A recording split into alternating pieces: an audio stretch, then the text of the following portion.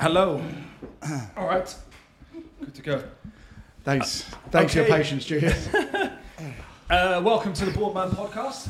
We are episode 1, soon to be the biggest watched podcast in the UK and then the world. We're here. Matt Hookins. I'm an actor, writer, producer in the film industry, and I'm here with James Mackey, tech and science geek.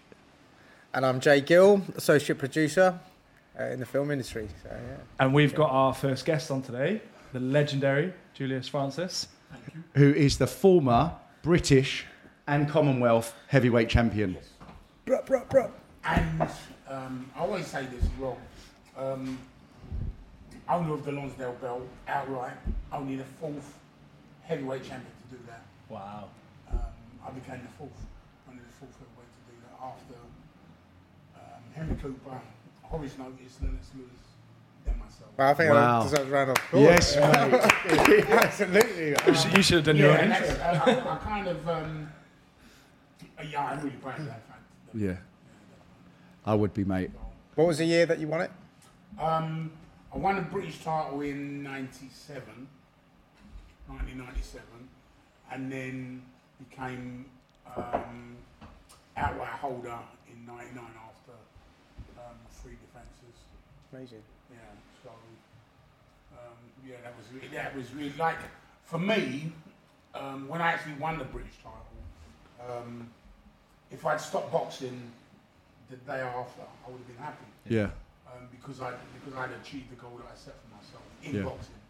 yeah. But then when I had the belt, 'cause it was strange, I actually fought and won the belt over in Ireland, in Belfast at the King's Hall. Yeah. And the belt that I had wasn't actually mine at the time. When I give you it belonged to a smaller fighter, so I wouldn't even go around the waist. And then actually when I had the belt and I was looking at it, I was just saying that I didn't want to ever not have it again. Yeah. Not have it in my position. So that became the next kind of goal. You've had such a textured life. Obviously, we know each other very well because you're also in the film that we just did, Prize Fighter. It's on Amazon Prime. Shout out if you want to watch it. But tell us about. I want to know more about your childhood and how you started and what you got up to, and then when you got into boxing. Let's start from the beginning. I suppose in my childhood some of it was quite difficult. It was quite difficult, some of it.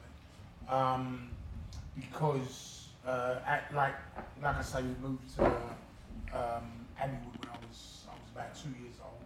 So from 2 till 10, that's where we grew up. My older sister, myself, my younger brother, and my younger sister. So 4 of us. And so I had lots of friends there, and sometimes it was difficult because the late 60s, early 70s, there was still that thing of no blacks, no dogs, no Irish. Right. So that was a thing still. And I remember we had one neighbour that just lived a couple of doors away from us, I know him now that he was South African, and he was very didn't like us being there. Right. Like I say, I always say I had a very colourful childhood, a very colourful upbringing or whatever. But when I was about 10, was taken into care, so I moved from Abbeywood to Plumstead, and then kind of grew up. Plumstead, Woolwich, Cheltenham was in my teenage years. That's kind of like where. Why were you taken into care? If you want me asking. Just family issues. Yeah. Like, unfortunately, my mother wasn't very well. My mum wasn't very well, and so she was in and out of hospital. And it just my dad was always working. He was either working away. He was away from home quite a lot. He'd be travelling up to Scotland. My dad was a tower crane driver. Right. So he'd get calls to go all over the place, But was he sort of present? Like, was he present in a way when he came back? Yeah. So he was like a father. Yeah, he was there. A father figure. There. Yeah.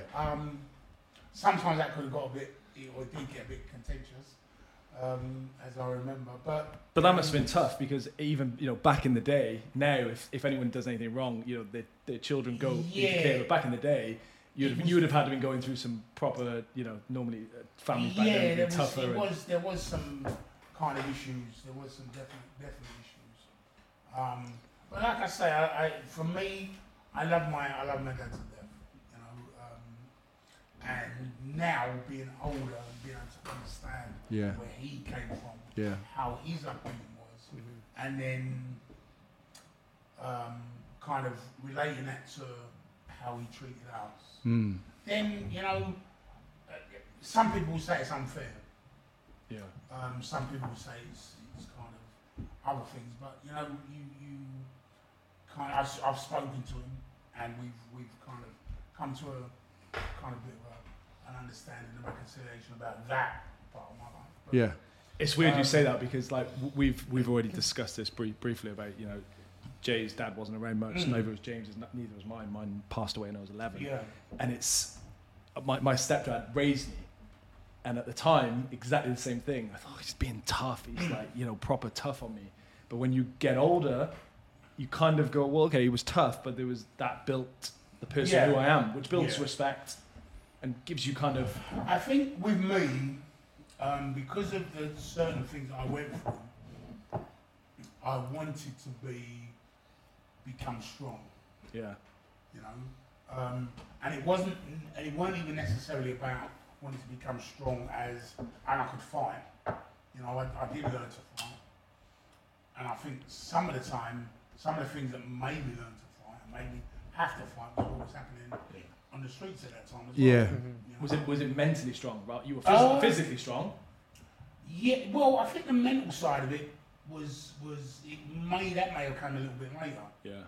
I don't know, because I don't know how whether and how to put these things into words maybe. But you go through certain things and you think to yourself, no one's ever going to do that to me again. No one's ever going to be able to beat me or bully me or take things from me. Yeah. So and growing up, and getting older and older and bigger and stronger. Yeah. That's kind of where it came to. Yeah. And just saying that he's not going to happen. And those areas back then, Plumstead, Thamesmead, like I know those areas. Yeah. And you got. Yeah, they were a bit wild. That's an understatement. He was growing up at the same time, see? Yeah. He was. Don't start kidding around. Let's get out there straight away. You've got a 65-year-old on the podcast. But yeah. What did your siblings go on and do? Well, unfortunately, my older sister and my younger brother both have passed away. Okay, sorry to hear that. My younger brother passed away in September 2019, so it's not really that long ago. Sorry, mate. It's kind of it's still hard, obviously. Yeah. And my older sister, she passed away 2006. Okay. Right. So it's hard when I think about so my mum died when I was 15. Then my sister, then my younger brother.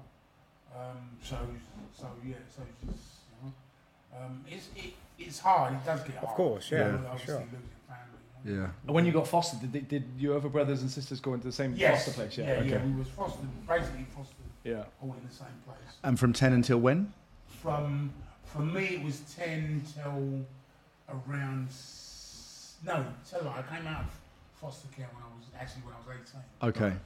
And then I got my first little place. They gave me a bed sit down in Woolwich, just by Woolwich Ferry. What's the ABAs? Just so people, if people don't know, Amateur Boxing Association. Yeah. It was their. That's their competition for guys that went on to maybe turn professional or go to the Olympics or whatever. But that was on TV. as I've turned it on, I've heard Dave Stewart. I've heard the name Dave Stewart.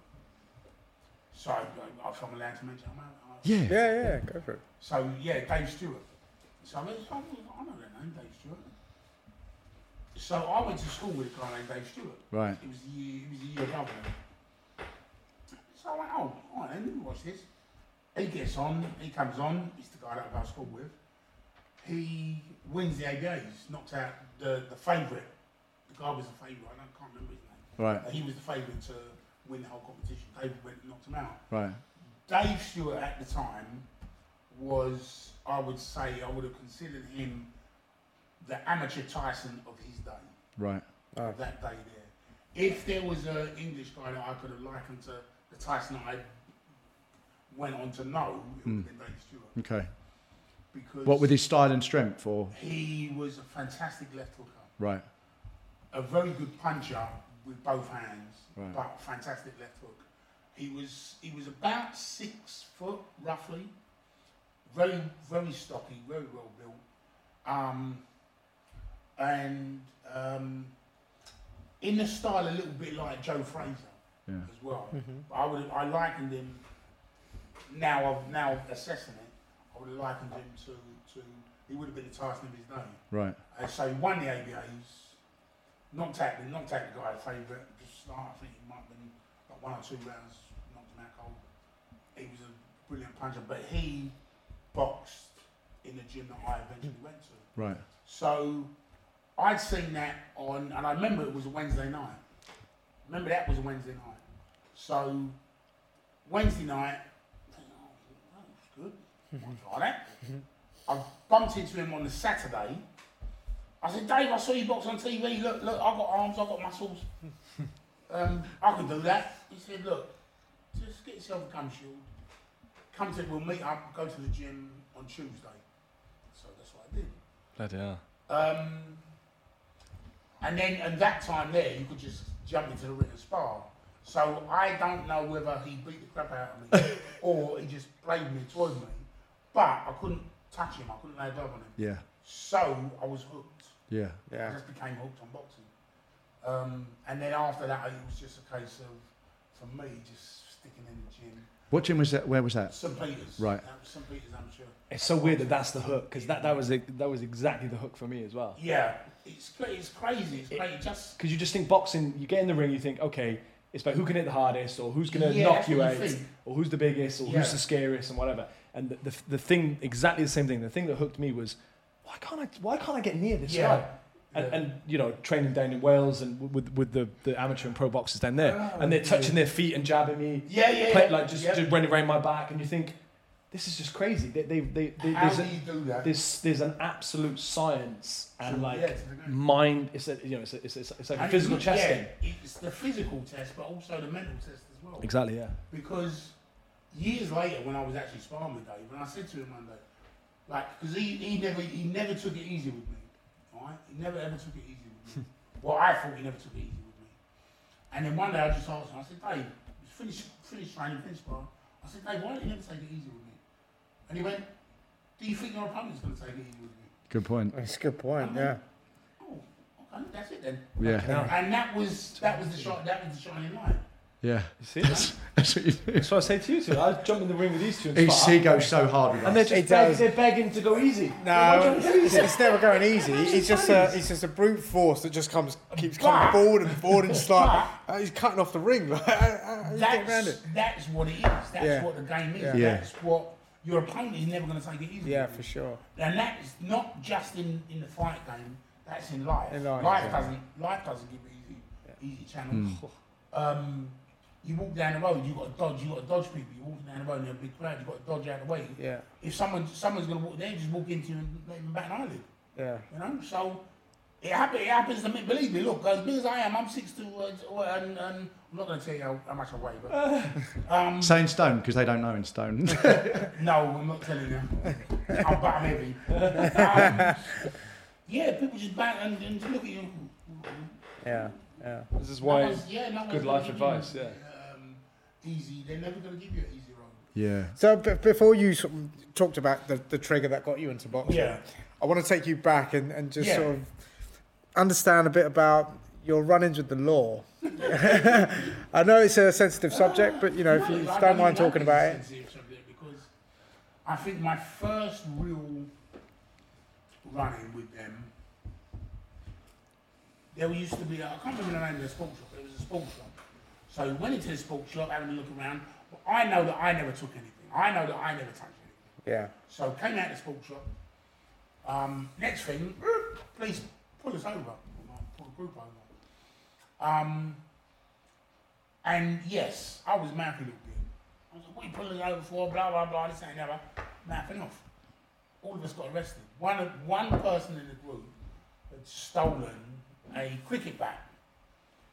I'm not a cricket fan. I'll watch it if I have to, but I'm not a cricket fan. So God knows why he took a cricket bat.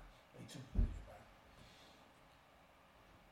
bat. I'm making noise, blah blah blah. We all get arrested, whatever. So we're in the police station, and this is the kind of thing that turned me off the police really badly.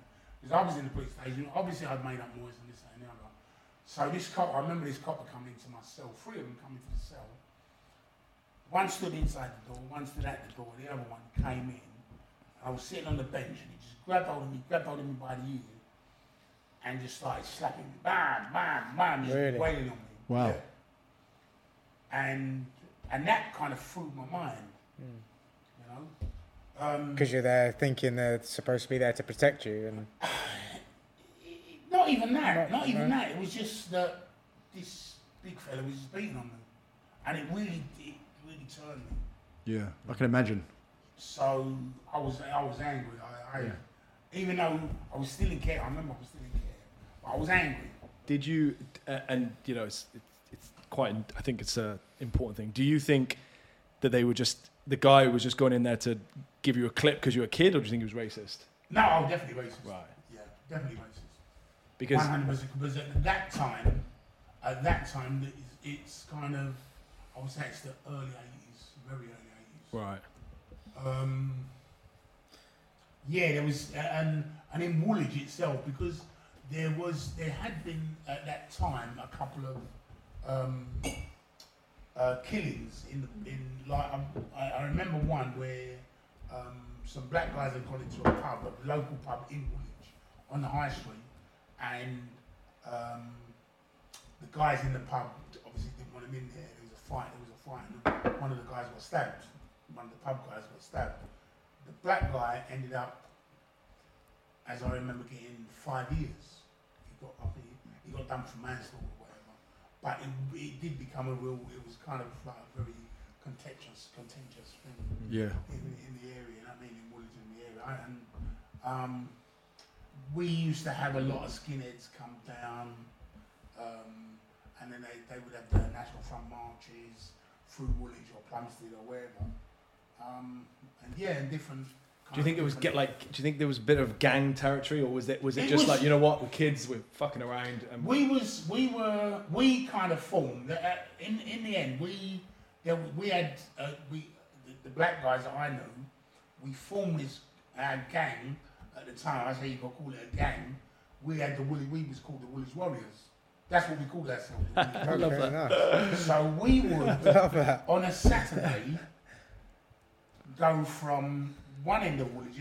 It was the old, where, I don't know if you know Woolwich, where we've got actually a gang, the Woolwich Wallies. We've not seen us out and about. You can join if you want. It's an admin fee. Jokes are shit. The whopping Wallies. The whopping wussies. Yeah, you know. Whopping Wallies. So we used to go from our end of Woolwich and walk down the high street, all the way down the high street. Any skinners we saw on a Saturday, this was a Saturday, any skinners we saw, we used to beat them up. Bam, bam, bam, yeah, we used to fight them. Yeah. Was there were there weapons, tools? No. All fists? Fists, yeah. Because that was, we didn't, it weren't a case of, I don't remember, it weren't a case of going out there and beating people with bricks and bats and stuff. You wanted to go and prove yourself that you could fight. Yeah. You know what I mean? So you did everything with your hands. How old were you at this point? 17, I think I must have been 17, 18 at that time. And so you must have known, all your mates must have known, yeah, he's a bit tasty. No, because I was never even, I don't even think I was the best fighter around my game. Okay. No, certainly not. No, I was, because the boxing, what the boxing does, the boxing makes you harder and tougher because you're training all this. Yeah. And when you're training, you're doing things that will actually physically incapacitate people. But when you're fighting on the street, it's kind of like you might go swing, miss, and at those 4 or 5 swings, kicks, you might land one. You get one, You know what I mean? It's very hard. The boxing makes you aware, doesn't it? It Yes. makes you more aware. And it gives you, what the boxing did for me, it gave me that confidence.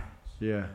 And yes, all right then, I'm training, and so I'm getting myself stronger, more physically stronger, and then You're learning how to take a punch. Having this ability as well, because again, learning how to take a punch, because it's not everything that's giving.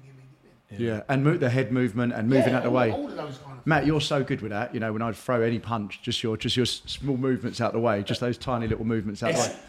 I think it's. I don't know. There's a point in boxing, the training, where you just start to get it. You have to get to that point, and it's tough. But then there's a point where you get in, and it's for me it was just like that. Yes. It took ages to get there, but then I got in the ring. I was like, oh, I can just move that away. Thing where you see, instead of, and this is how my boxing trainer explained it to me. Instead of the boxing glove being a boxing glove, it's a football. You can see a football, so football's coming towards you. You can dodge out of the way of the football, really easy, dodge out of the way. But then the ball's getting smaller and smaller and smaller until it becomes a little dot. Right. And then now that dot, you're missing that dot by there. Yeah. There, It's a good analogy, man. You know, and that's how it becomes. You know, you're like all of a sudden your eyes see this, instead of you just see the slight movement. You know it's coming there. Yeah. And you know it's coming there. Yeah. And it's the other thing is as well with boxing. Fighters are taught to hit a certain target. So if you kind of see movement in the body, you know that target is coming. He's going to throw a left up to the body. Yeah. He's going to throw a right up to the head and body, whatever. Yeah. You're reading the body language. You can read it as well. Yeah. And I felt like your eyes start to become more. Yes. So you know you could be looking at someone dead straight, but as soon as you learn in the box, you're picking up there because everyone's hands are moving and they're constantly moving. But a thing that I learned, because I did kickboxing as well. Yeah. And kung fu. So I did kung fu, tai chi and wushu, kickboxing, taekwondo, and I fought full contact kickboxing, but I trained Muay Thai. So my kung fu instructor told us that the first part of the body that moves when you fight, the first part of the body that moves is here, the center. Right. Mm-hmm. So you don't necessarily look at the hands or the eyes, but if you can concentrate on this line, when you see that line move, because that is what moves first. Yeah. And if you know what you're looking for, then you see it. Yeah. You know, and it's a thing that you can't just go right. He's going to move now, but it's a thing that you study over the years and years and years. You know? I remember the first time I'd get hit. I mean, you just sort of close your eyes, you know what to do, and then as time goes on, it's like, okay, now I feel more. I do more. Yes. You feel more and more comfortable, and then different types of blocking. Right. And I would always be right. I'm just going to hold my hands there, but I had no head movement, so I'd just get hit a lot. Right. And then I started getting the head movement, and when I could mix the two up, that's when I thought, okay, now I'm learning how to do it.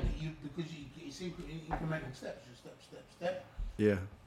First, with a baby learns to crawl first, then stand up on the sofa and fall down. But you're always going to remember your first. Yeah. Always going to remember your first. Your first woman, your first love, your first fight, your first knockout, whatever. First man. First man? Yeah, you're first man. I'm not judging. I don't swing that way, I'm mate. not judging. No, I'm not judging. I don't know what he's going on about. His face went bright red. He's like, shit, how does he know? Did you know that? He talks so much shit, honestly. First man, I was like, what is he going on about? I didn't have a clue, so I didn't even recollect his name, but his name was Phil. Phil, yeah. His name was Phil. And he actually the last I heard, he worked, and I'd seen him a few years ago. And I can't remember his second name for the life of me, but I've gone in, obviously it's our show, it's the Peter's show, and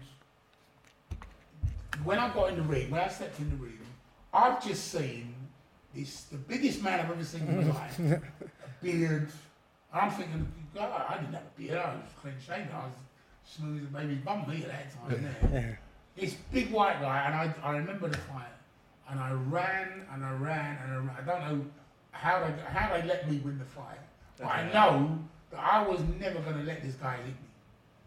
So I did everything to dodge and move and run around the ring and whatever. How many rounds was it? I think it was only three. 3 rounds. Yeah, I think 3 or 4 minutes. I think there was only. I think they actually did at that time. It was still doing 3-3. Yeah. So it's 3 3-minute rounds, but now they changed to do 4 or 5-2s or whatever it is now. So you're running around the ring, I wasn't going to let this guy beat up on me. How old were you then? I think I was 18, 19. 18, okay. Yeah. I was 18, definitely 18, 19, yeah. And, no way was I going to let So did you technically beat him then? Or you must have. I think it was technically, I wasn't never going to win by stoppage, that's for sure, because I wasn't going to go near him.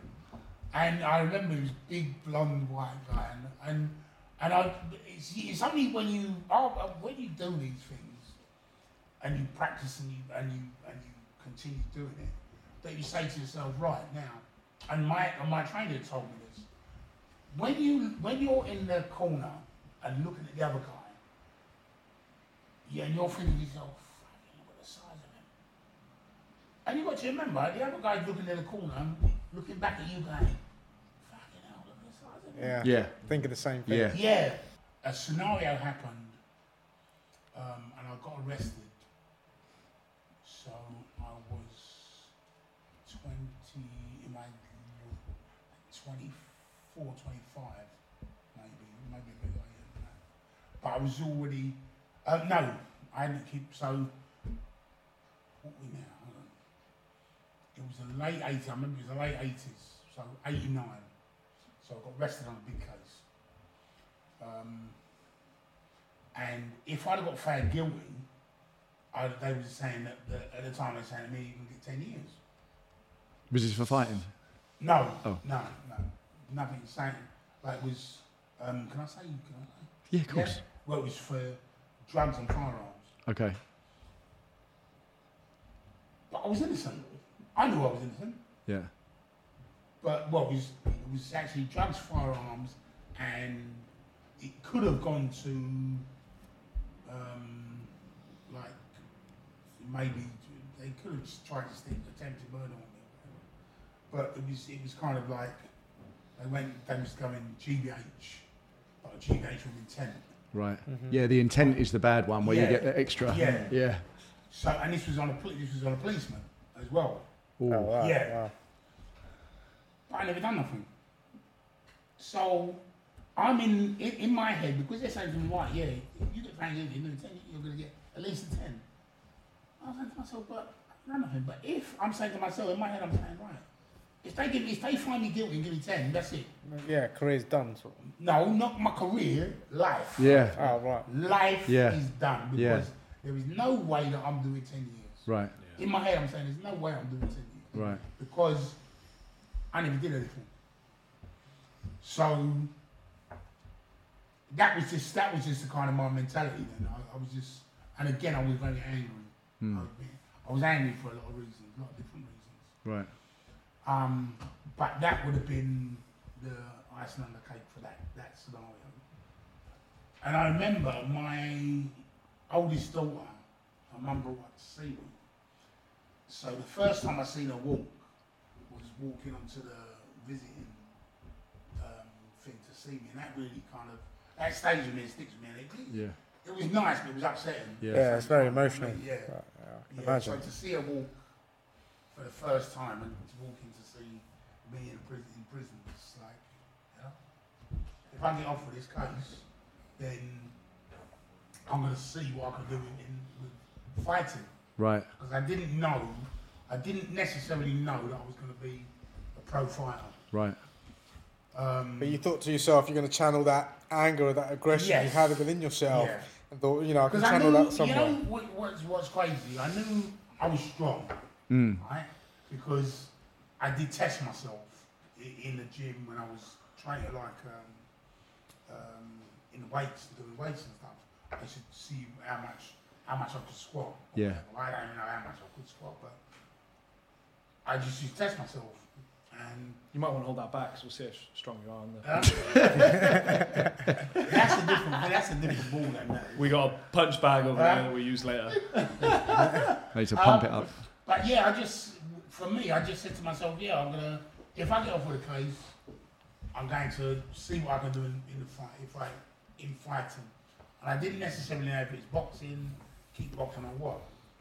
People would say, oh, we saw you, your brother and John, walking down Woolwich. So we kind of got out of the way. We didn't, because you said, like, when you three used to be walking down Woolwich, all the three of you looked so angry. that you looked like you was just on the hunt for someone. Still angry. And I was saying, no, we just, I don't know, we just going to the arcade, we just going shopping. I was like, you know what I mean? I said, no, fuck it, you look crazy. So, I bet you were like, no, we were happy that day. Yeah. We were happy that day. That's what people were saying. It's like, when was that? So, and then, yeah, and that was it. And that was how me getting arrested, because it was on the door of a nightclub. Right. So that story, so the police ended up raiding this place. Right.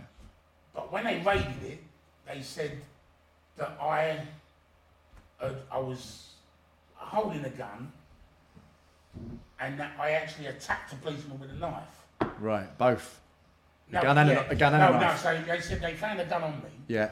But I attacked the cop. I had attacked the cop with a knife. With a knife, right? Yeah. Because I had, like they said, in his statement, he said, as he came to the door, this Mr. Francis raised his right hand and brought it down across my chest, striking me with the knife across my chest. I'm like, oh yeah, really? Wow. So, never seen a knife in there. And then obviously they came in. Apparently there was like 400 coppers that raided this place. Wow. Yeah. Proper nightclub, massive nightclub, was it?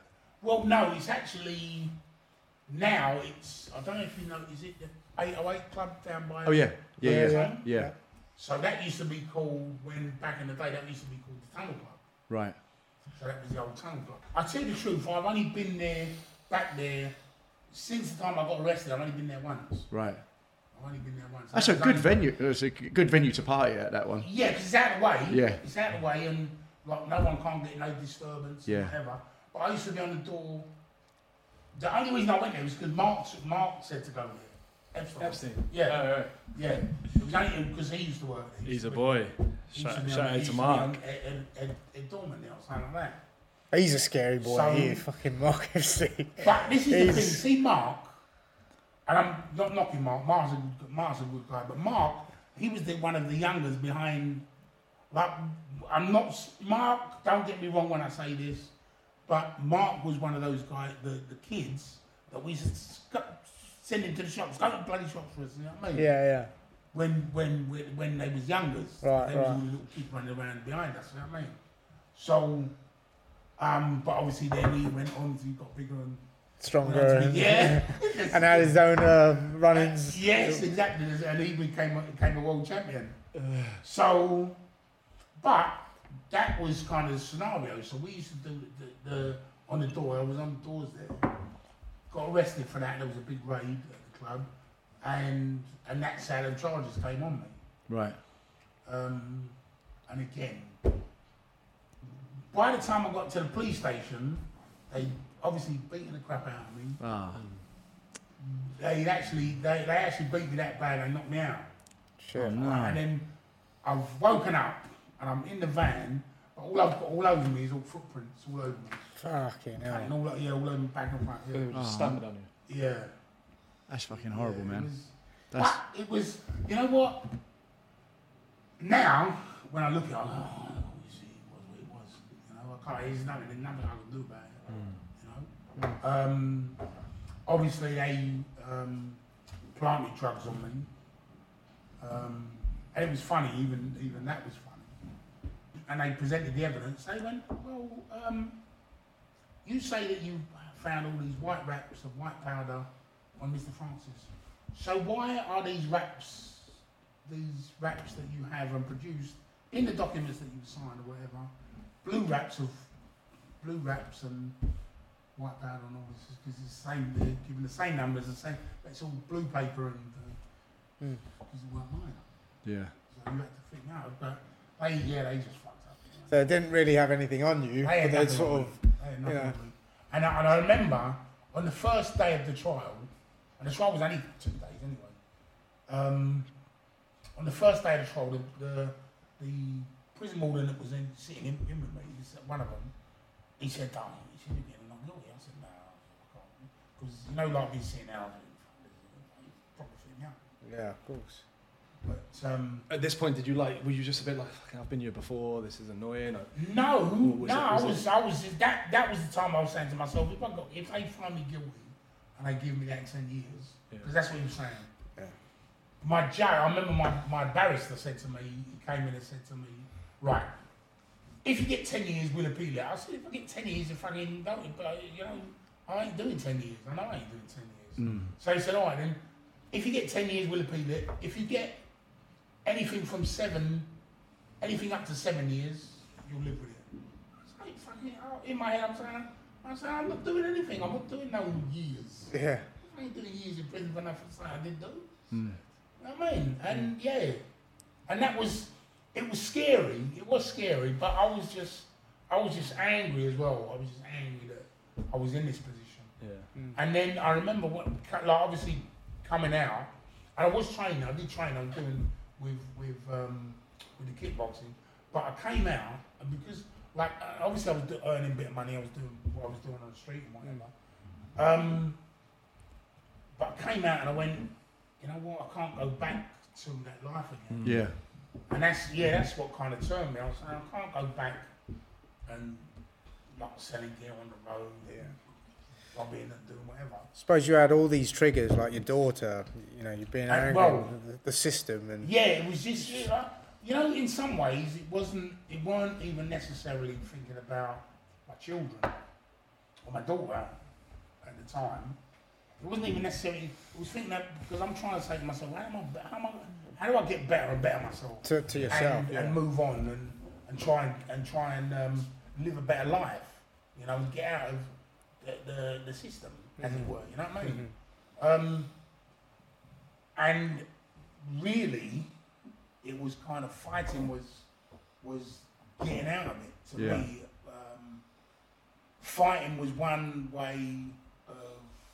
There was a release for me. There was definitely a release for me, and there was this. I could forget about a lot of shit that was going around me as well. Right. You know what I mean? It's the same as what my boxing trainer said to me. He said, you know, if he didn't coach or fight, he would have been in prison. Yeah. And it's hard. You know, so when you're caught up in that, and you're especially when you're angry about stuff, you know. And that fight thing can give you that release, you know. And it's not about being angry with the person in front of you. It's not about being that. It's kind of like you let go of all your fears, let go of all your emotions, because that's what when fighters cry, you know, they might cry after a fight. I've done it many times. Cried after I've had a fight, and because I've had that release of all this mental strain and stress. Yeah, that build up, those emotions are high already, and that build up is when you're releasing it. It all comes out. Because people have to understand. See, fighters are very, very sensitive people, because any little thing can take a fighter off of that game plan of his. Any little thing, very, very emotional. Yeah. You know. Maybe I shouldn't even say that, because there's a lot of fighters going out there going, "What's he talking about?" No, he don't know nothing. It's funny because I remember I got not hit in a nightclub a long time ago, and I woke up, I was unconscious. Yeah. And I'd broken my jaw, and I'd had all these yellow over about a week. I didn't notice. I'd been stamped on my neck and on my, and it all over about a week went sort of yellow. Yeah. And you're like, that happened when I was unconscious. Yeah. Like, so for that to happen to you, for them to do that, where you've got no control, you can't get out of it, is a horrible experience. Like it must unconsciously stick with. It kind of like, I don't know, how it makes you feel. It's just yeah, it's. You don't want it to happen again, right? Actually, you put something in place. Yeah, definitely, so it's not going to happen again, and that's what. And then, so this guy, he said to you, sorry, going back, he said, right, I'm going to pay you to fight. Yeah. Was that after this incident? Yes. Right. Okay. Yeah. So I've come out of prison now, and I've said what I don't want to go back, and I don't want to go back to what I was doing. So I've got to think of another way. The only other thing that I can do, all right. The only other thing I thought at the time that I could do all right was fight. Yeah. So I trained and I was kickboxing, and when I was doing the kung fu, still doing the kung fu and tai chi, and then was doing a bit of taekwondo, and then was doing the kickboxing as well. But we trained. I remember Andy Mayer, his name was, the guy. So I said, all right, and I said to him, all right, yeah, if you can get me money for fighting, sounds good. It's the plan. He said, all right, look, I'm going to train you.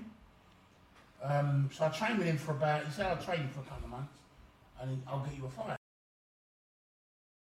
A few more kickboxing matches and whatever, but then I won the European title. I went over to Germany and fought a guy over in Germany, in Hamburg, and won the European title. When you won the European title, did you think, was it then right? Everything else stops? No. I focus, no? No. Because my first fight, that first fight when I went to France, I got 100 quid. Right? I got 100 quid. That's it, sorted, retired. The fight where I won the European title, how much do you think I got? The European what year? title? 990. Don't say 100 quid again. 500 quid? 500 quid. 500 quid. I got a nice trophy. My dad's got a trophy. A nice belt. Well, I say a nice belt. It was kind of like a belt with a little bit of a chain on it. It was nice because it said champion. That's mad. But the trophy, my dad's got the trophy. That's how the UFC pay. It looked like a UFC, but only half of a UFC belt. Right. Yeah. And then, so I was European kickboxing champion, but I still continued to box as well. Right. So I was doing the amateur boxing as well. So in the boxing, I lost for the Southern Area title, for the South East Divs the first year. Right. Lost in the final of the South East Divs. And then the second year, I won the South East Divs. That was not, I think, 92. Won the South East Divs, but then lost in the next round of the London finals. Right. And then the third year, Then you turned pro 93. 93. No, but I won that same year. Yeah. I won the Southern Area Londons, and then I turned pro because what happened after I won the Londons, after I won the London finals, I went up to Leicester to spar with Frank Bruno. And then when I came back, I sparred with Frank Bruno for a week, and then came back to London, and then I had an unlicensed boxing match. Right. So, what was that like, sparring with Bruno? hard work. Bruno, back then, Bruno was a fucking unit. Yeah. Oh, He was so cut and defined, man. I don't think I've ever been in the ring physically with someone who was so strong at that time. Really? Bruno was as strong as Matt's dad was sparring with Bruno. Supposed to fight him, yeah. Yeah, because there was a picture with him and Bruno all in the line up these stairs. Yeah. Yeah. And you could just see, he just looked like beast Bruno of a man. was an Like, absolute unit. he was a unit. Honestly, Yeah. honestly. He seemed like a lovely guy as well. And right, this He's is top the thing. bloke. Was he like the 90s He's- version of Anthony Joshua? Huh? Was he like the 90s version of Anthony Joshua, do you reckon? Oh, definitely, yeah, Like- definitely. But likability. I think the Frank Bruno would have beaten Joshua. Oh yeah, I think that Frank Bruno definitely. did. I think Beat so. Joshua now. Yeah, 100%. He was like, not just like, no, I think because, and this is the thing that what people don't get about Bruno. I think under the lights, Bruno was a different animal. But when he was away from the spotlight, he was like Sugar Ray Leonard. Honestly, I have to, and I, because, you know, which is quite sad and of me, that before I actually boxed, and before I actually took part in the sport, I used to say, look at kind of those fighters and go, what's he doing? And you go, why can't he do that? How can, like, looking at Muhammad Ali, you have to do I can do the Ali shuffle, but can you do the Ali shuffle and punch in time for the, you know, and all this, and then, and When an like, 18-stone guy is smashing you in the face, well, yeah, exactly. that's the hard thing. There you go, all of that. Yeah. You know, people, what's he hugging things? What's he hugging him for? What's he hugging him? You know, nah, I can do that. But when you're in the ring there, and you've got someone like Frank Bruno, I'm not kidding at the time, he literally, honestly, he literally spun me around, picked me up, cracked me in the ribs there, I said, fuck. Yeah, he didn't know where you were. There is not a chance Wow. I'm letting him hit me like that again, ever. He was like, I'm not kidding you, and the people say that Frank Bruno was like stiff or whatever, but hell no. Yeah. You know, and I have been in the ring with some big name guys.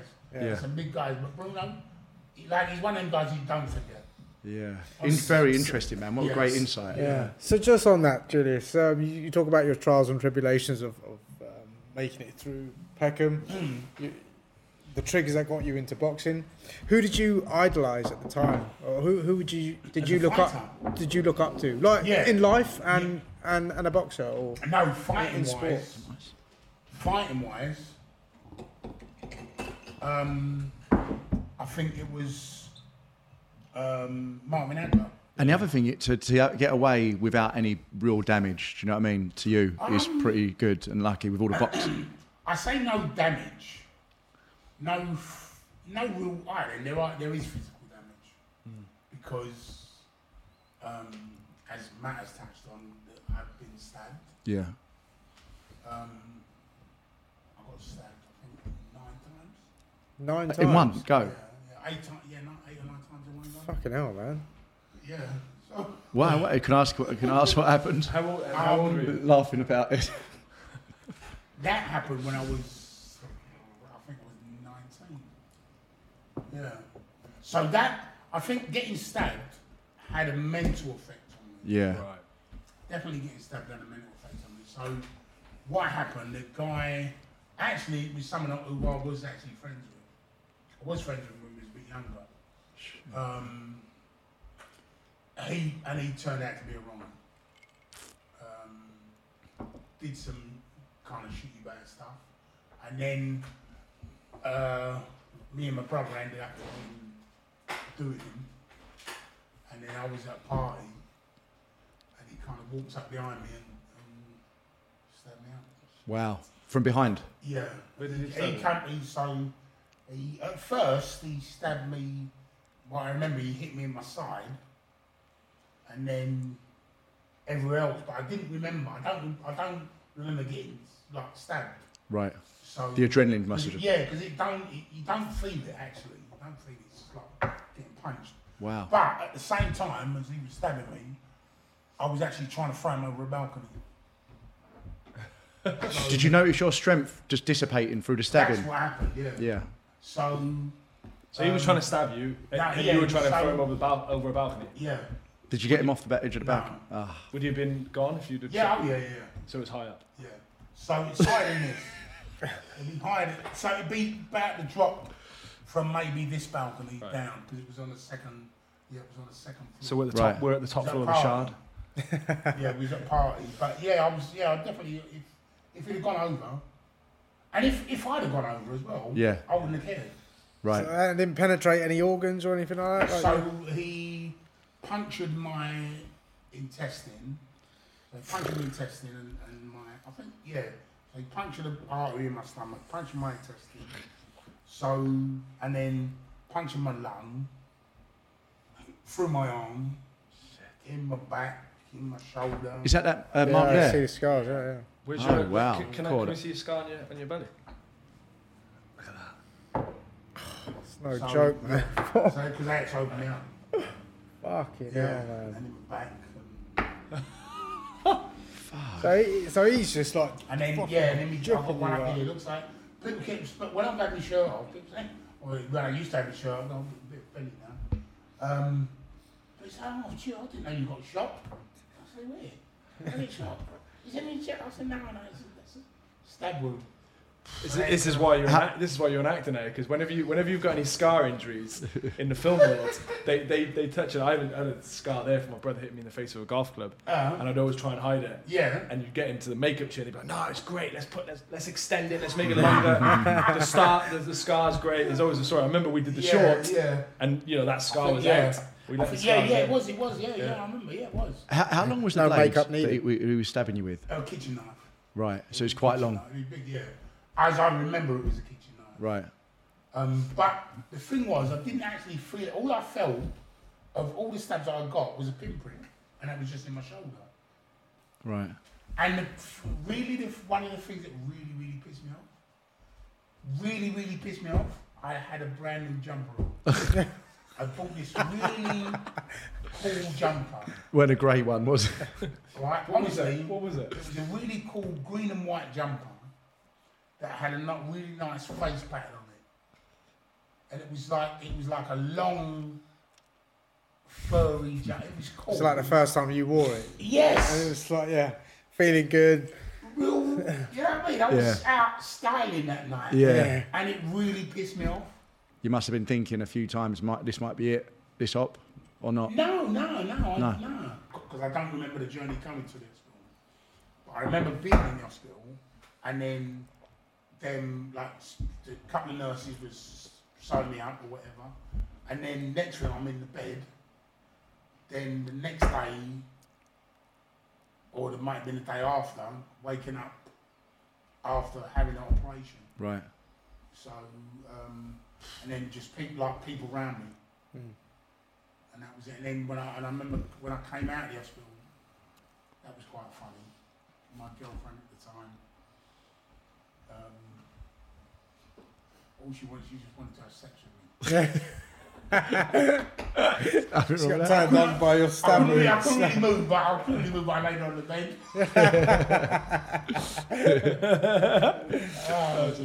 Turn the girlie on, man. That's so good. Yeah. Okay, so like jumping ahead, how do you go from, being in trouble with the police, mixing up, getting stabbed, all this kind of stuff, and then, you start boxing, and you become, British heavyweight champion, end up fighting Mike Tyson. What happened in between, and how did you get to that point? Yeah, getting to coming to there, moving. Like, I think, I don't know, if I think what it is people believing in you, I think. That my amateur trainer, the crazy thing about my amateur trainer, when I did get in trouble, he stood beside me. Right. So, I remember when I won the British title, one of the first things I did was actually take the belt round to him. And he was like, he was old then, and he was old, and he weren't in the gym at the time. And going around to his house and taking the belt to him and showing him that his boy had actually achieved. Nice. Wow. That's That was really, and even the story after that, I remember leaving his house. But it was a great thing for him, because he wasn't well at the time. You must have felt blessed. But yeah. Absolutely. And knowing for him that the faith he put in me, that was his reward in a way, was to see the guy that he had faith in produce that British title for him. And I remember bringing it round to his house and showing it to him, and how happy he was for me. I'll never forget him. It was great. He was actually a really great guy. He's taking that like a win for himself. Very important to have those role models, like someone who's got your back. And see, the thing is, with Pat, I remember when I had my first amateur bout, I didn't have no boxing boots. And although I was working, boxing boots weren't the thing that I was going to go and buy. You know? And he actually got me my first pair of boxing boots. That's quality. Yeah. You spending your money on green and white jumpers. Yeah, exactly. So, but he was, and he believed in me. Yeah. He believed in me. There's so many things now. And it was like trainer, mentor, father figure. Yeah. So many things you probably, maybe love and attention. Like not actually realising what you have. how much I'm influenced that he was Yeah. You know? Was he there when you defended your title as well? No. He couldn't be there. No. Right. Because he was actually really not well. Right. And everyone thinks you need like loads of people around you, but quite often you hear the story, with lots of boxers and people. They normally just have one person. It's normally one person that will believe in you, stick with you. And it's and to have Pat Dempster, his name was, and he when I turned pro, he was the guy that. When after I had the unlicensed boxing, and when I went to Bruno and I came back, did the unlicensed. Yeah. I was meant to go because I'd won the London A-Gays, actually beating all Garrison. Yeah. Right? Yeah. So I managed to find the footage of that. Yeah. So I beat Audley, and then Audley went on to win the Olympics and whatever, become a so-called world champion. But actually beating Audley, and I'm not going to down myself, but he was a kid. And I was, in a way, I think I was number one in the country at the time. Yeah. And I was expected to win. Well, I mean, going on to jumping into the fact that you've fought Mike Tyson. I mean, I know you very well, and I've heard so many stories, and everyone asking you all the time, and it's still, baffling and brilliant in so many weird ways. Is there anything that you would say that someone hasn't asked you, or something you haven't told about the Mike Tyson situation? Even if it's something simple that's like, you're like, you know what? I didn't tell anyone this, or this happened and no one knew, or whatever. I mean, it's such an interesting story. I don't think there is. But set the setting, right? It's 2000, right? Yeah. It's 99. So it's Tony Blair is Prime Minister, right? Yeah. Who was like a big band at the time? Like who would have been like Kylie Minogue was big. Like I'll just take your head back there because I remember it. I remember there was such a big thing about it. Oasis. Because I was pretty much just coming alive then. So Well, you just bought I know you two were very. No, because I never forget. The Millennium. The Y2K bug, the Millennium Building, which is over there. There was all that. There was a bit of a buzz at that. I mean, going into 2000, there was a bit of a buzz. Because what happened was, I remember Mike Tyson couldn't get into England. Yes, that's what I was saying. Because he was in prison before, so he couldn't get in, and then somebody helped. He still has that problem now. Does he? Yeah, you can't. Really? Yeah, if you've ever been accused of something. I think he's still banned. I think it's all bullshit. Really? Why? How many of those politicians rob people, rape people, do whatever they do to people, and still travel around the world freelancing? I've got a simple caution, right, from 2009, and I can't enter the US still because of it. Well, it's the same thing as the US. It's complete, and I'm not even sure if they let me back because I've got. If you've got a criminal record, I can't go. So see, that's bullshit because I've been to America a couple of times, a couple of 3 times. Been there on holiday. I've been there working when obviously with Lennox a couple of times. Yeah. I know that I've got a criminal record. Yeah. So, and I remember when I went the first time to spar with Lennox, and I was over there with Lennox in Washington. One of the border patrol people, wherever they looked at me and went, "Are you Lennox Lewis family?" Like asking me if me and Lennox were related. I said, "Man, you look like your man." That's mad in itself. You're going over to America to spar Lennox Lewis. They asked me what I'm doing. Asked me if I'm related. But I think it's bullshit. I think so. How many criminals out there in America I know. 3D, this, that, and the other. I know. It's just, I think the same. So I remember he had a problem getting into England. Yes. But the fight was in Manchester. He managed to get in because they arranged it so he could come in. And I remember there was this crazy thing when he came through Heathrow Airport, and it was just like literally and some other George Michael came in on the same flight, and everyone ignored him, right? Because everyone was like, and it was just this whole thing about like Julius Francis and Mike Tyson. There was such a excitement. It was massive, and I'm not going to deny it. It was massive. Yeah. We're having a press conference the day before. So this is the first time I see Tyson face to face. So I get brought to this press conference.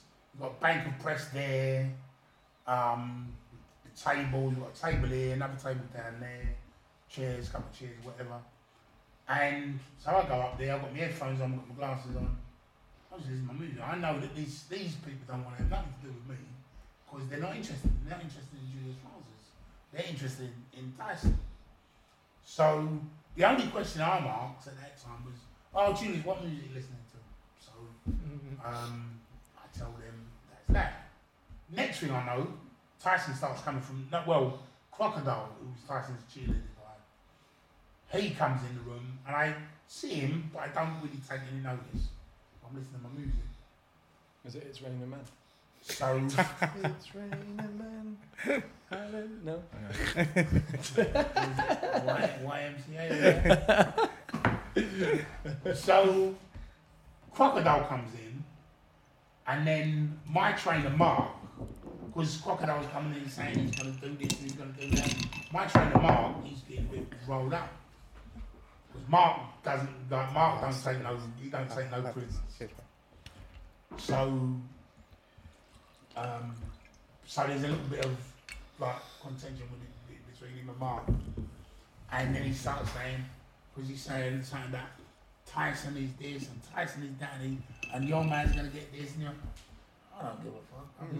I'm just focusing on me. You're zoned. And then I'm thinking to myself now, if Tyson comes on stage and I'm sitting down and he's standing over me, he's won. Precarious position. Yeah. So as he comes up onto the stage, I stand up and make myself as big as I can. Yeah. And look at him, and I'm saying to myself in my head, because Frank, remember I told you that when we were in the order shop, Frank is saying to me, Tyson does this, Tyson does that, Tyson does this, Tyson does this, and Frank is in my head now. So I'm thinking to myself, when Tyson comes on stage, he's gonna start talking shit. So when he starts talking shit, there might even be a fight on the stage between me and Tyson, because I was that ready to go. Yeah. That's I've got up. I'm saying to myself, right, if he says, that's how my head was thinking. Yeah. But he comes up and he's as cordial and nice. He doesn't say a word. He's just like, and that's it. Smile on his face. That's it. Wow. And I suppose that's another. But that's his play other on side. his game. Yeah. That's another play on his game. Yeah.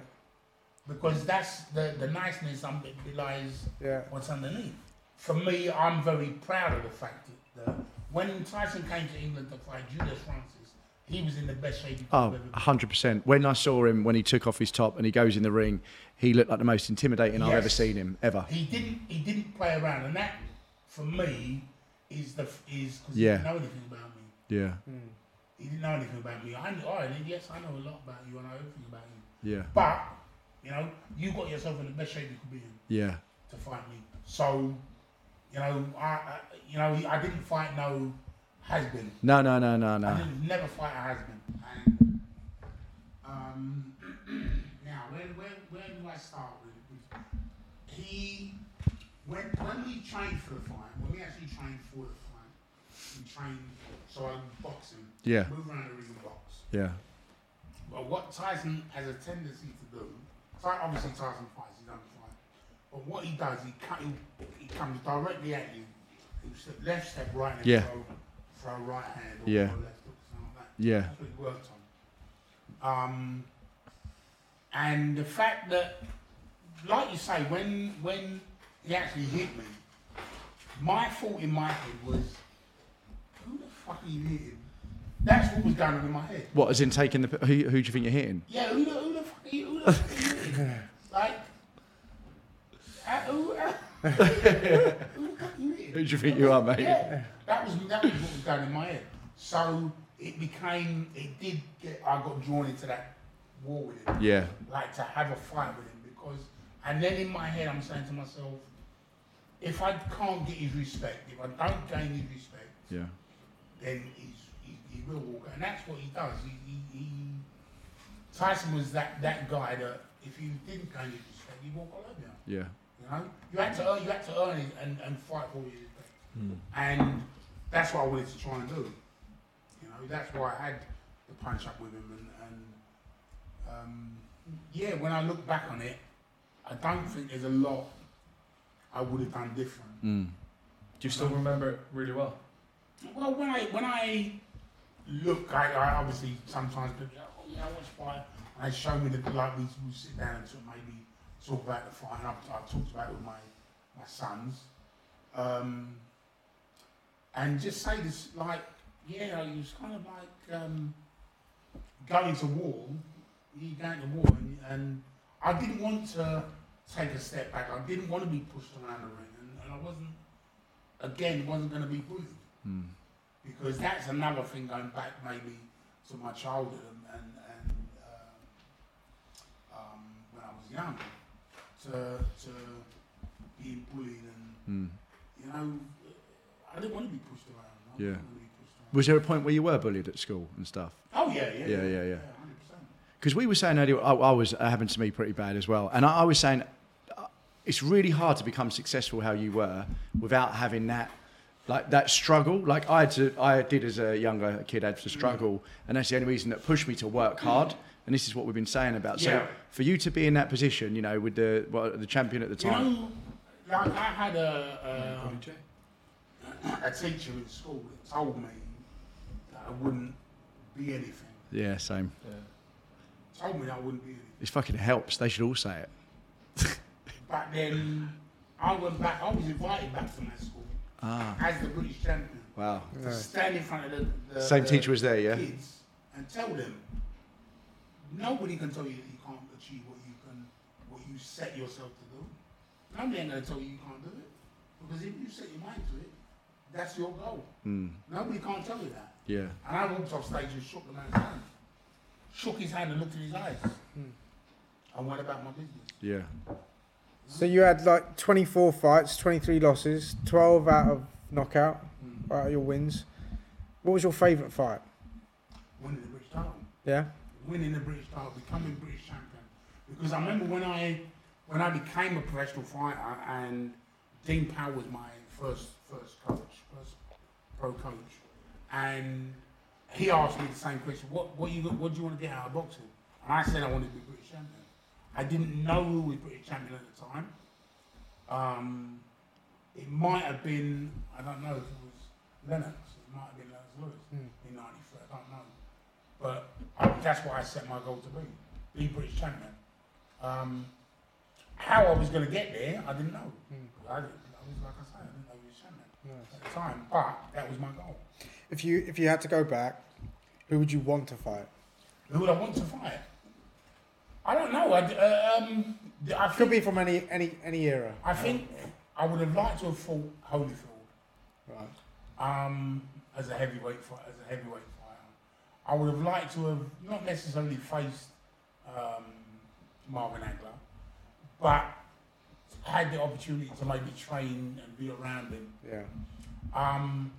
People like and studying the history of boxing, like the fighters like Jack Johnson and Marciano and Jersey Joe Walcott. They were hard, tough. They were, for me, when I look back at those guys, they were real hard, tough men. Yeah.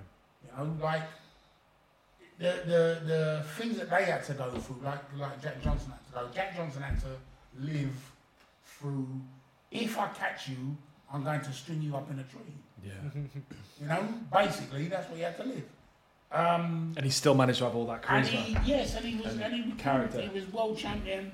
He laughed in the face of death and adversity. Yeah. He said, "All right then, catch me on the way back. Yeah. I was just about to say that story. That story is incredible.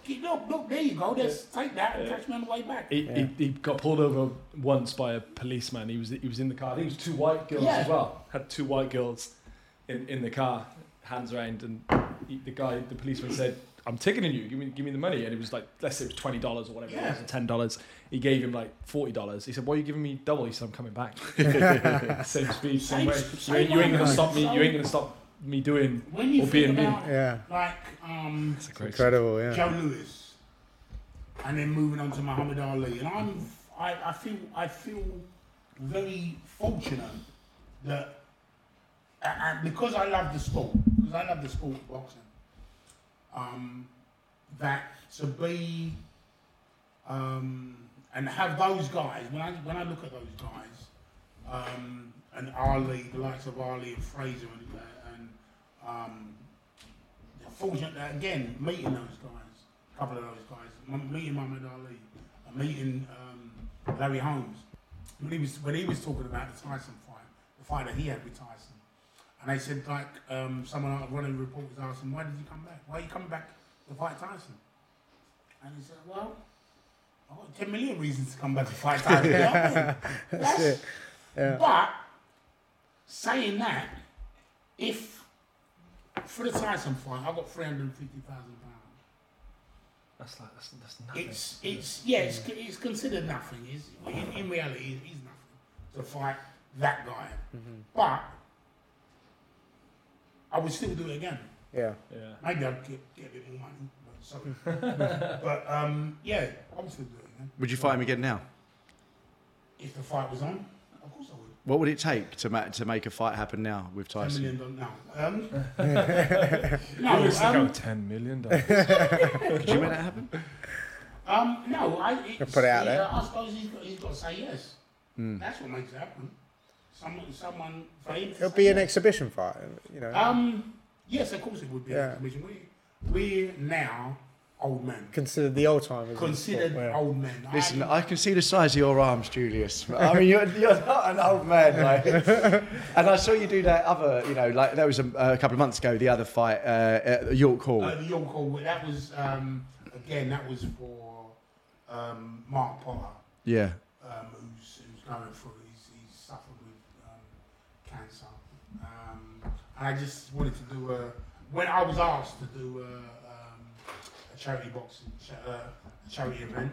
And but that's like the most amazing thing now. Like, you know, even Mike Tyson said it recently about, you know, the reasons why he'd come back and fight.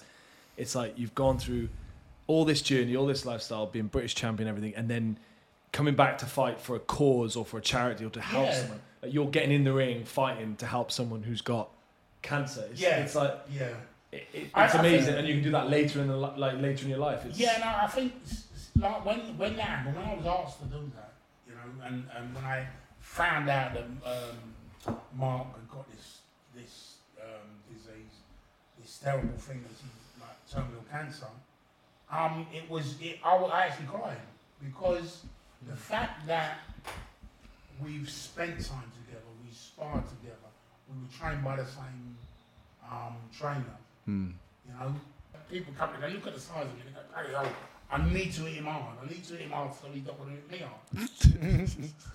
But that's kind of going to be the opposite thing. But I would never go out and take limits with anybody. If I'm doing a charity event, I'm not going to take limits. Yeah. Because I know the damage that I can do. Yeah. That's the truth. The thing is with boxing as well, you can, in a weird way, someone can catch you and hit you, but especially when you're boxing or sparring, you kind of know, straight away, okay, right. I know what level. Sometimes I will, and if I do these charity events, and I will leave myself open sometimes to get hit because it's entertainment. It is only entertainment. I'm not going out there trying to hurt anybody. I'm not going out there so I don't have to. One thing I don't have to do is I don't have to prove myself. Yeah. That's one thing I don't have to do now in my life. Yeah. I've done all the things I need to do. Yeah. You know, the respect is crazy. I mean, that's the one thing that's so hard to explain about what boxing does to you, but how you can get in the ring with someone. You can get in the ring with someone who's your best friend, who you hate, who you like, who you love, whatever it may be, and then but by the end of it, whether it's sparring or just a little play around, you just go, there's the respect. I'm trying to get Jay and James to have a little fight to build the bond. No, we have. We have fought. No, we have had a good sparring. I actually prefer sparring James. I prefer sparring you than him. Yeah. I bet you do. You know what he does? He does these little fake like fucking. But that's or again, he'll just swing like this. No, he just walks into you and he loves getting punched. He loves getting. I don't know where he's going to go. Sometimes when I used to train. And if I felt like I had a bad day, or I had an argument with my girlfriend, or something wasn't going quite right, I used to let the guys beat up on me.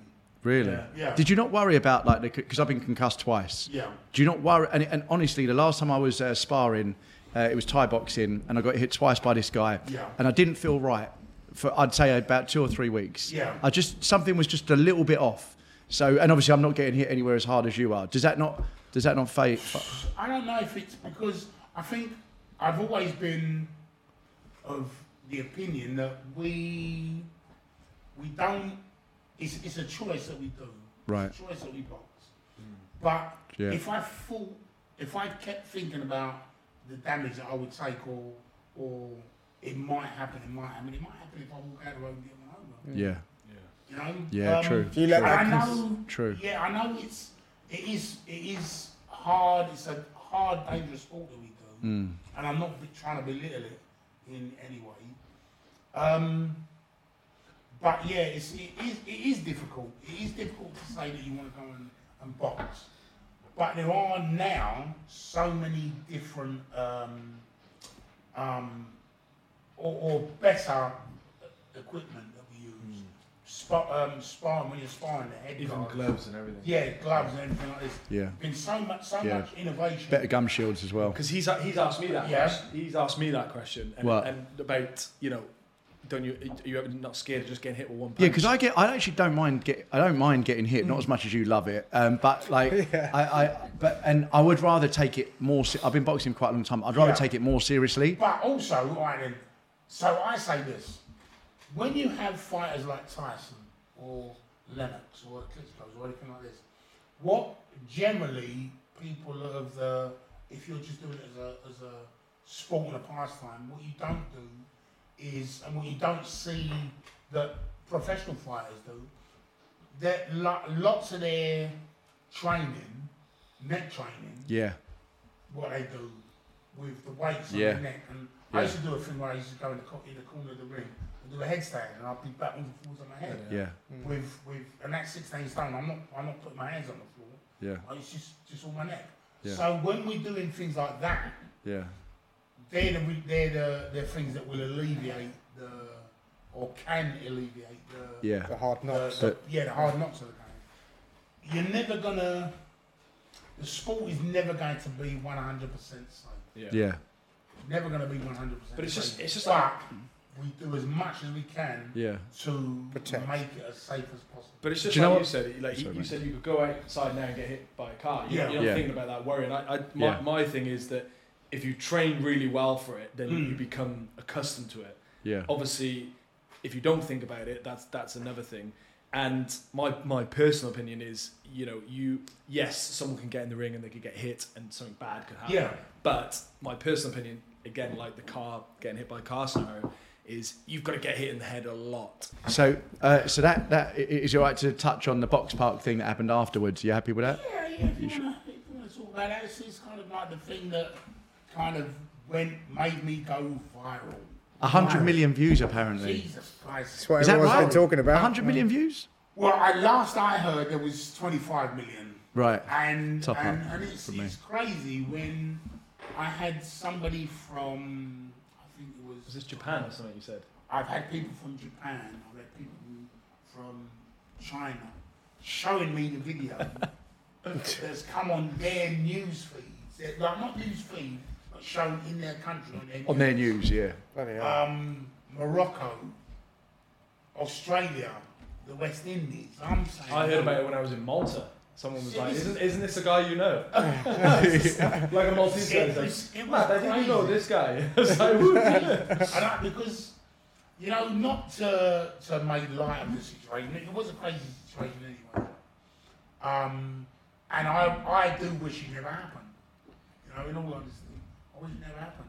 But he did deserve it. I just gotta say, like. Yeah, the guy was being a cock. Yeah. At the end of the day, he was being an absolute arsehole. Yeah. He looks like he could have hurt people inside, innocent people inside yes, as well. Yeah, and the way what he was doing was very dangerous. Yeah. Well, when we spoke about it for an hour, I remember I called you. I was in Malta, and you said, "Look, you don't know what he was doing inside. He was spitting on people, and being a Larry prick. Doing stuff, throwing food around, throwing people's drinks around. Yeah, he's trying to hit people outside, so he's probably inside women, children, or everything. Yeah, and that's when it becomes dangerous. And I kind of, you know, I do regret actually hitting him, punching him, but the way that situation was, that's what it was called for. Yeah. He came at me. Yeah. I didn't know what he was going to do. I didn't even know what if and what he had in his hands. Yeah. So, you know, I'm not gonna. I really am. Not, like I say, I'm the last person that people want to try and start bullying because of what I've not only what I grew up with, but now I like I say to people and guys that I've worked with. And I said this before. Guys that I've worked with over the years. You know, oh, Julius, you're old, you're slow, you're this, you're that. And I say, oh God, all right, whatever. Yeah. You know, and that's what I do, honestly. Okay, all right, whatever. But, and I'm happy and fortunate that this is not an incident, and this is not the type of thing that happens every day. Yeah. Because I wouldn't want to be doing this. But But you've had hundreds of sparring matches, hundreds of fights. Even though you haven't for a while, that muscle memory's there, all the memory of everything. I say to people that the last thing that fighters lose is their punch. Yeah. One of the last, well, obviously the last thing they actually use is their knowledge. Yeah. You know? But again, it's not even just that I'm a fighter and I'm a former fighter, but when people go out partying, drinking, whatever, you never know who you're going to meet on the road. No. And especially with doormen, a lot of doormen are trained athletes, or they train in some kind of maybe martial arts or boxing or something. Yeah. And the doorman's like the second thing they do almost. Yes. Yeah. So interesting. And for me, if someone is coming to attack me, my natural instinct is natural for me to close my hands. Yeah. Because I was a former professional boxer. What I love about that though is you still had everything. You had the power, you had the speed, you had the movement. Yeah. And I remember just seeing it, and you just go whoosh, and it was just quick. Yeah. But what's crazy? It was so quick. You didn't see it. But you didn't even telegraph it. Like, I know. If you would have telegraphed it wasn't even from there. It was like from there. And you were still walking back, Julius. So it was like you're you're walking backwards. Going backwards because I don't want, and I never ever wanted for anyone to say that I'm an aggressor. Because when I'm at the door, doing like working, I'm always trying to be like the passive aggressive one. If you look, stop. Yeah. But don't bring it to me because you know I will put you in an arm lock or put you on the floor, whatever. Yeah. Because that's what I'm trying to do. That's why you had so much support from so many people. Yes. You had so much support from. That was the crazy thing. Everybody Tyson supports Fury you. came out and said about it. And everyone was just so supportive. It was it was crazy. It was crazy. And going looking back on that whole situation at that time, to think that how many people had seen this video, or the video that went around, and then knowing the people that commented on it, and Tyson Fury commented on it. I think Mike Tyson commented on it. Politicians, I think, commented on it. Just had your back. Just random people come up to me every day and say, Julius, I've seen the video, well done. Yeah. You know, and little kids come up to me, oh, can I get a photograph of you? Can I take a selfie? And I'm like, I wonder, and I've asked like young people, teenagers and whatever, why is this that you want? And it's but you're famous, and you did a good thing. And then when they say that, I was like, all right then, you know, fair enough. Yeah. Then what can I say? But people have to understand that yes, all right, then we work in the service industry. I work in the service industry. And I've seen over the years I've worked there how people have treated maybe cleaners and bar staff and door staff. Yeah. And we'll say to them, well, you only earn £9.50 an hour, so I can talk to you any way I want. Yeah. No, that's not the case. Yeah. These people that work in these jobs, myself included, we have families that we want to look after. We have mortgages that we need to pay. Of course. You know, I always make a point every time, and the guys will confirm, like when we go to a restaurant, I'm the nicest I can be, always trying to say the nicest thing, the biggest tip I can give, whatever it is. And when a friend or someone else is not that way, I'm like, what are you doing? Like, why are you not being... It gets a bit, it's sometimes a bit... If you think about like the rules of the universe, like you've done a good thing. You've protected a lot of people, and it's sort of brought you back into this crazy viral thing, which is like what I said, man. You should do your own podcast or something because you've come back into. He's got a little TikTok account with doing dress up as a little Chinese girl, I think. Isn't that? Is that me? Please don't put me there. Please don't put me there. No, but like the knockout just set, stopped everything. I think that nothing happened after that. The way it happened, the guy going out the way he did, settled and squashed the whole situation. Yeah. Yeah. I think because it could have got worse. If it had gotten any worse, or gone any longer, it could have turned into a national. Because they were not ready to go away, and it was like it was funny to see all the reactions of everybody else at the time. You literally just put a dead stop to all of that violence and everything else. But it's a heroic thing, I feel. Even just going back to what you said, though, just touching on like there's a really. I remember reading something before about if you really want to judge someone and know what type of person they are. Very early on, see how they are in restaurants or in public situations, the way they talk to other people, or their mum, because that's the type of individual they are. I mean, that went crazy. I remember speaking to you for like an hour in Malta, just saying, it was. I remember calling you, thinking, bloody hell. It was funny to see film in a sense. We used to promote film and everything. It was funny to see his friends. Literally come up to you and some of your colleagues as well and just go, oh, what'd you do that for? What'd you do that for? It's like, well, hang on a minute. Did you just see what he was doing? All the commotion he was causing. And he was just like going for people. And it's just like, just an hairy prick. You sorted it out perfectly and it did the job. Yeah. But then, when people are drinking or smoking or whatever they're doing on their gear or whatever, their perception of reality it alters. Yeah. All of a sudden, someone might think, all right, then they might be sort of like 5'8", and all of a sudden they're 7'10". Yes, yeah. So no, I don't believe it. Not with this. Yeah, I know. My hair's too long.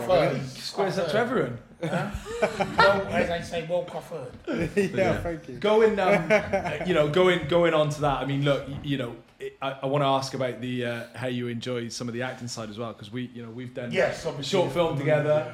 We've done prize fight together where you're in as well. How do you compare? Well, I want to ask you a couple of things. First of all, do you like the acting side and that kind of world? How do you compare it to your other experiences? Because going on a film set, being looked after every day. Do you need food, Julius? Do you want a cup of tea, coffee? You're not walking around having someone trying to stab you. No. But Prize Fighter was not your first gig, was it, on a film set? Well, working with Matt, we did the short movie. We did the short film. The excerpt where I was fighting in the ring. But I have done a couple of other smaller parts. A couple of small videos, and I did a little bit of acting at school. But to be real honest with you, working on the door is smoke and mirrors, is acting. Yes, I have a badge, but, and I say this to people, but it is acting. Yeah. You're acting a role that you have to portray, you have to put out something. Yeah. And again with the movie with Prize Fighter, that was a scary. That was scary. You know me already. I was very nervous. Yeah.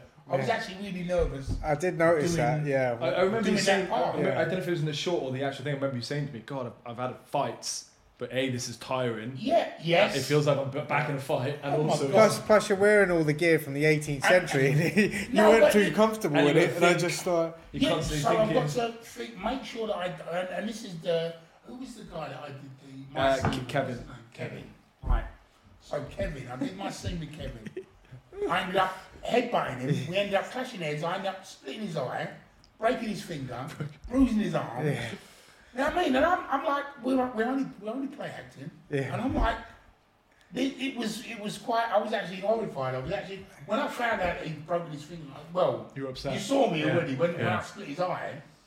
I was like, no, this is only going to be like this is meant to be acting.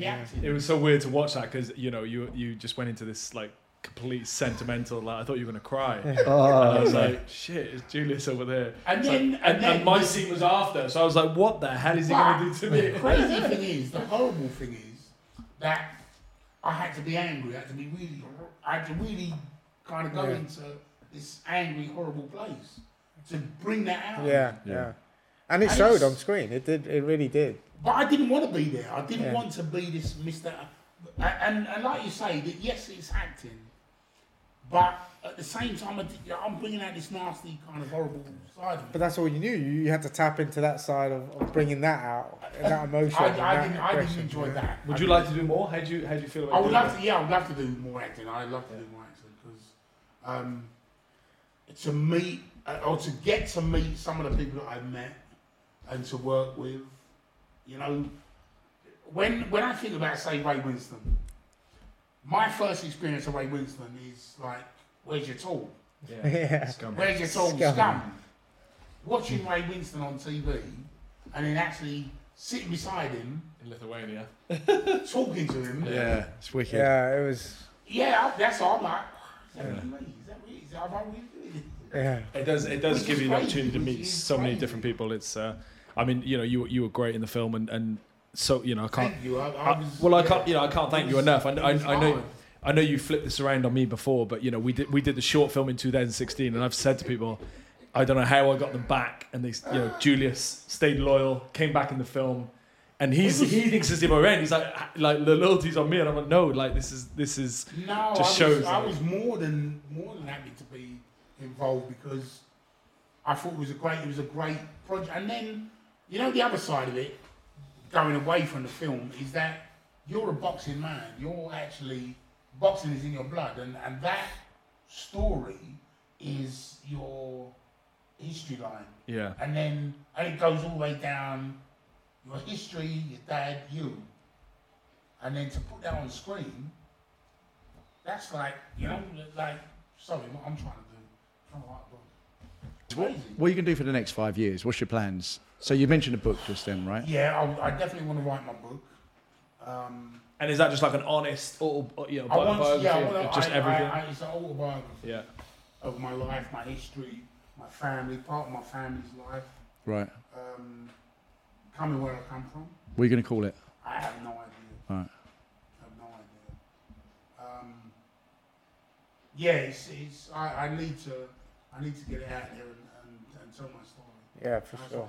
Do you know what I love about that? It's like you're, and I've said this a couple of times before about the connection between like boxers and creative mind, and you're tapping into your creative side now. And I think the two link in some weird way. There's that kind of, Ray Winston says in the film, boxers are like writers; they stand alone. And it sounds quite corny, but it's a nice. Because I wrote it, but it sounds quite corny. But it's a true thing, and I've all the research I've done, I've picked up on so many fighters who ended up, a couple hundred years ago, who end up being, celebrities or actors or performers. Yeah. How do you feel now? Like, are you excited to tap into that creative side? Is it something that you think you've like it's just been inside you now? Now is the time to come out. And you mentioned the book and obviously the acting. Like, how does that? Do you think the two come together, and how does that feel in terms of tapping into that creative side? Well, I think that not just that people are interested, but it's if you keep my children will actually want to know about what I did in my life. They're going to want to know what I was like before they were born. Yeah. And then they can say, you know what, this is where I get this from. This is where I get that from. Yeah. I've got 5 kids. You're 57, right? 58? 57. 57, yeah. 58 this year, apparently. Got to say, you do not look... You look young, man, for 57. Really young. I think that's no stress. That's what I try to do. Try down. Mate, it don't sound like it. Well, I don't know. Maybe the last 20 years, no stress. Maybe, Yeah. But like I say, I want my kids to be able to say, this is where I get this part of me from, or this is where I get this part of me from. You know? But it's going to also be good for you. Because it's therapeutic. Therapeutic. You're going to, open up. Because I look at my children now, and my eldest four are very creative, strong people. I don't know. I don't even know if I could say business-minded because the business is the business of life. But they get on with it. They're not afraid to work. Yeah. And that's one thing again. Maybe looking at my dad. My dad was always worked. So I've always worked. I've always said I always want to be at work. So if my kids can look at me and say, well, Dad don't sit around. They're not going to sit around. They've inherited that from you. They want to achieve, and that's hopefully that's where they can maybe read my book one day and see that. So Have you got any messages for like kids at the moment who probably went through something similar that you did, that are bullied and going through those sort of issues now? Well, I would always say that for kids that are getting bullied, talk to somebody. Find someone who you can talk to. An adult, maybe, that will guide you in the right direction. Will look after you. I don't think, with me, I never had that. I didn't feel that I had that. Yeah. And don't be afraid to stand up. Don't be afraid to stand up. Yeah. To a bully. Yeah. You know, bullies are... If you stand up to a bully's going to back down from you. Yeah. You know? When you show a bully your fear, it's going to pressure you. Yeah. If you show a bully you don't fear them, then they're going to back down. Yeah. They might That's want great to advice, you. actually. Bullies are only there just because they're jealous of what you potentially could achieve or what you have. Or what you have. But in a time, it's really difficult, right? Because they're in numbers, they're coming for you, they're outside your house, they're at your school, like so at the time, it's the worst thing, and you're like, oh, they're harder than me, they're stronger than me. Yeah. But like you say, they most probably will back down. And it's not, I will say this as well, that boxing and fighting is not always the way forward. Right. It's not always. Yes, you can be strong, but you can be strong mentally as well as physically. Yeah. You know? If you're strong in mind, and you can talk to people, you can get people on your side, and make them understand where you're coming from. For sure. And then. But I just think someone of your status, the way you were brought up, someone of your caliber, from going through what you did to come out on top, is a hell of an achievement. Well, I don't think it's achievement. I think there are a lot of stories out there of different people that have been successful, and I think if my success can make other people successful, then that's part of legacy, isn't it? Yeah, that's what I see. That's how I see it. It's part of legacy, because if I speak to 100 kids, and 5 of those kids go, you know what, I think I'm going to change my way. I'm going to go in this direction instead of going that direction. And that's success. Yeah. That's successful. Yeah. You're just a good and I was going to say honest, but modest man, because, if Michael Jackson was sitting here, he'd be like, yeah, my life's normal, but that's because it's your life and you've lived it. But it's incredible for us to hear the stories, like really incredible to hear it, man.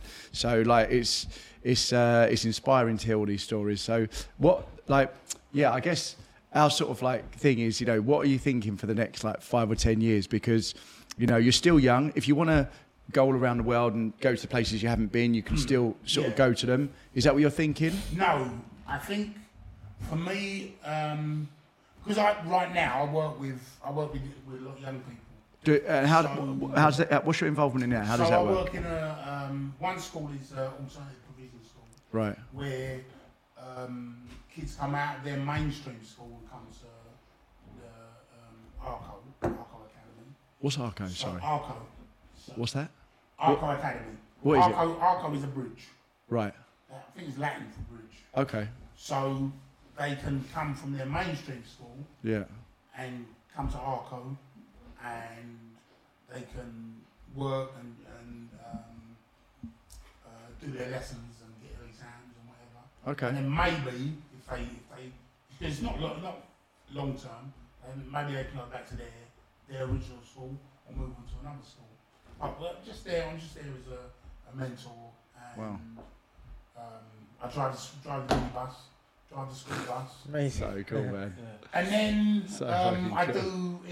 Look at Alfie. Alfie's like. I want to go to that school. I love my bus drivers. I'm just picturing you, but on his body. Alfie works for like so many charities. Yeah, He's always helping yeah. everyone. He's No, a we're fucking. gonna do some. We're gonna do some stuff there. That's why he's asking you, because he's like his mum as well. She's worked in charity for like 20 years. And It's so amazing that you and give then it back. I work in another school where I do after school clubs teaching a little bit of boxing. Really? To the girls and the kids, yeah. Man. Girls and the guys there. Such a good guy.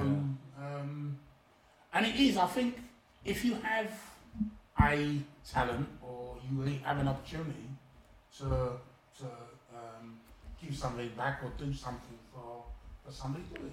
Yeah. All right, then yes, it's you might not get paid. Yes, you might get paid, but it doesn't hurt. Because I feel that if I have all these opportunities and all these stories and all these even bits of advice that I can give someone, why am I going to keep them to myself? Yeah. Even if it just helps one person or one scenario, Exactly. it's a perfect thing. Exactly. That I think that's a perfect way to. I know you want to. I know we're about to end this, but I just thought when you was out and there was like you were on this 16-seater minibus, and you were like, Mike Tyson was upstairs. Do you think if you were on the street with all your street backgrounds, do you think face to face, who would have won? I got to ask, man. I don't know. We would have. It would have been a clash of. If the old Julius. Yeah, that's what I mean. Yeah. I think the old Julius would have been a bit more. I was a bit more ruthless. I would have been nasty. Yeah, I would have been quite. Yeah. Yeah. Man, Julius, thanks so much, man. Thanks so much for your really time. appreciate I've it. enjoyed it. Cheers, man. You're a legend. It's been an absolute You've been pleasure. amazing. Thank you so much for your time. Cheers, mate. So, Cheers, mate. Thank you very much. Cheers. cheers.